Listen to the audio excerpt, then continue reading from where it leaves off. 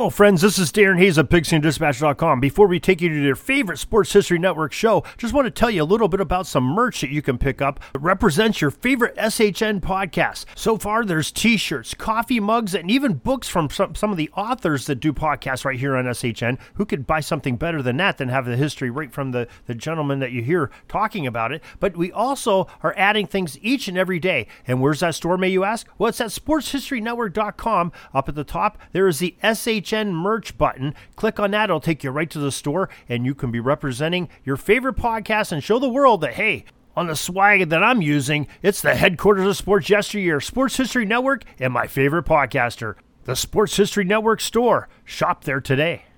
Now it's time to take a sports break, a look at sports history on a daily basis. Hello, my friends in sports history. This is Darren Hayes of the Sports Jersey Dispatch. Welcome once again to the Pigpen, your place for all things great in team sports and uniform numbers that players wore on some great events and our daily digits on a sports break. Now, sports history is made each and every day of the year, and we'll try to preserve at least a small sampling for some of the great athletes every day based on their uniform number that they wore if they have them. And today's numbers that we'll talk about are numbers 21, 32, 16, 44, and 41. Quite an arrangement of numbers there.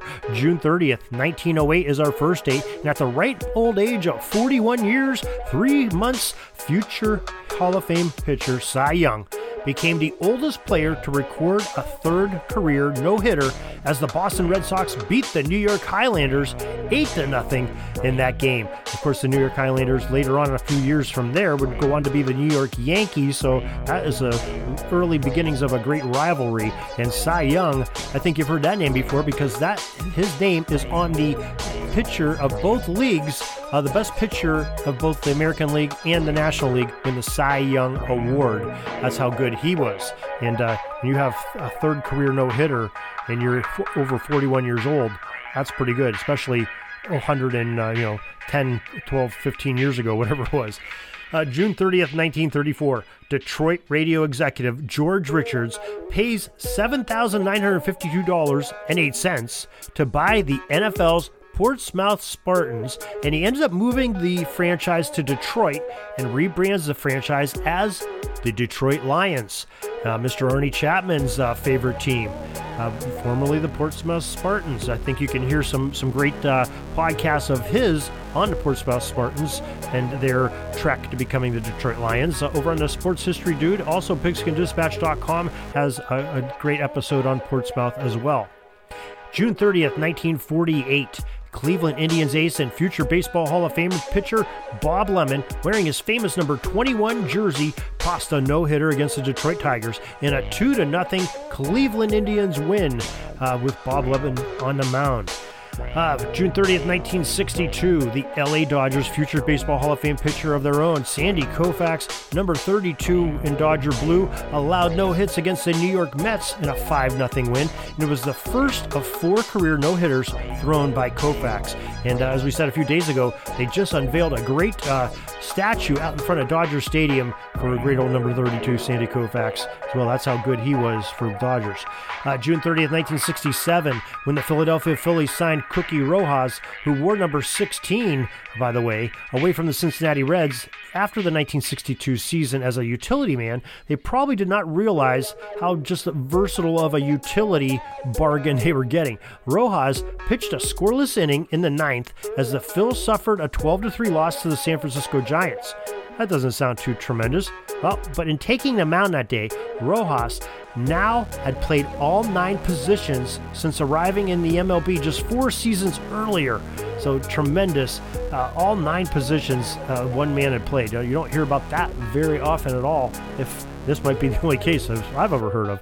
Maybe you could email us at pigskindispatch@gmail.com and tell us of any other ones that you may have heard.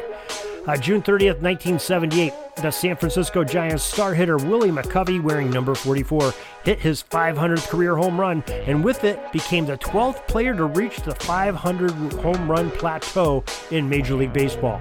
Quite an accomplishment and milestone there for him. June 30th, 1977, New York Yankees designated hitter Cliff Johnson, in his uniform number 41, hit 3 consecutive home runs in Toronto against the Blue Jays pitching staff. Johnson was quoted by the Associated Press as saying, quote, "Happiness is getting to the plate 4 times a night." The veteran Yankee slugger entered the game in the batter's box 5 times in that particular evening, and 2 of his 3 home runs occurred in a record-setting 8-run 8th inning, where New York bashed the Canadian club 11-5, and what a tremendous fireworks that must have been for Cliff Johnson and the Yankees. So glad you joined us for this little bit of history on the Sports Break. Hope you'll join us each and every day. There's more great sports history on sportshistorynetwork.com, where my 25 or so friends over there are doing some great podcasting and writing of great sports history each and every day, as well as our own websites, pigskinddispatch.com, and don't forget jerseydispatch.com. Till tomorrow, everybody, have a great sports history day. Sorry, but my pitching coach just called timeout and he's coming out to the mound. I think I'm going to get yanked for a reliever. We'll see you back tomorrow for some more great sports history on Sports Jersey Dispatch Podcast. We invite you to check out our websites, jerseydispatch.com and pigskinddispatch.com. Not only see the daily sports history, but to experience the preservation of great events and people that play the games. Find us on Pigskin Dispatch. It's also on social media outlets of Facebook, Twitter, Instagram, and don't forget the Pigskin Dispatch YouTube channel to get all your daily sports history. Pigskin Dispatch is happy to be associated with the Sports History Network, the sports headquarters of yesteryear, found at sportshistorynetwork.com.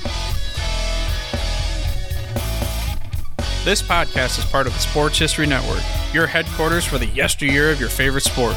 You can learn more at sportshistorynetwork.com.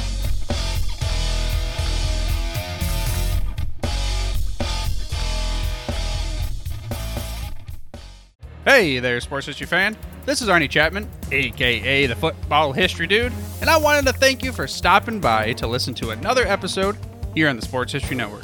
Our podcasters are passionate about uncovering and sharing sports stories from yesteryear. And if you didn't know it already, we have over 30 shows across the network covering all sorts of sports history topics.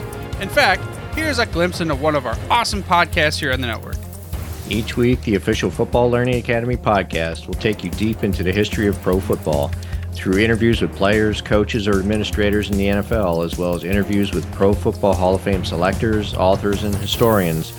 You'll learn how the game evolved and important moments that shaped the sport into what it is today. And don't miss the Pro Football History Nugget of the Week. Listen to the official Football Learning Academy podcast on the Sports History Network. How about that? I bet you're super hyped to go listen to that new podcast, right? Well, to learn about this show and all the other podcasts on the network, head over to sportshistorynetwork.com/podcast. Again, that's sportshistorynetwork.com/podcast. Head over there today to find your next favorite sports history podcast.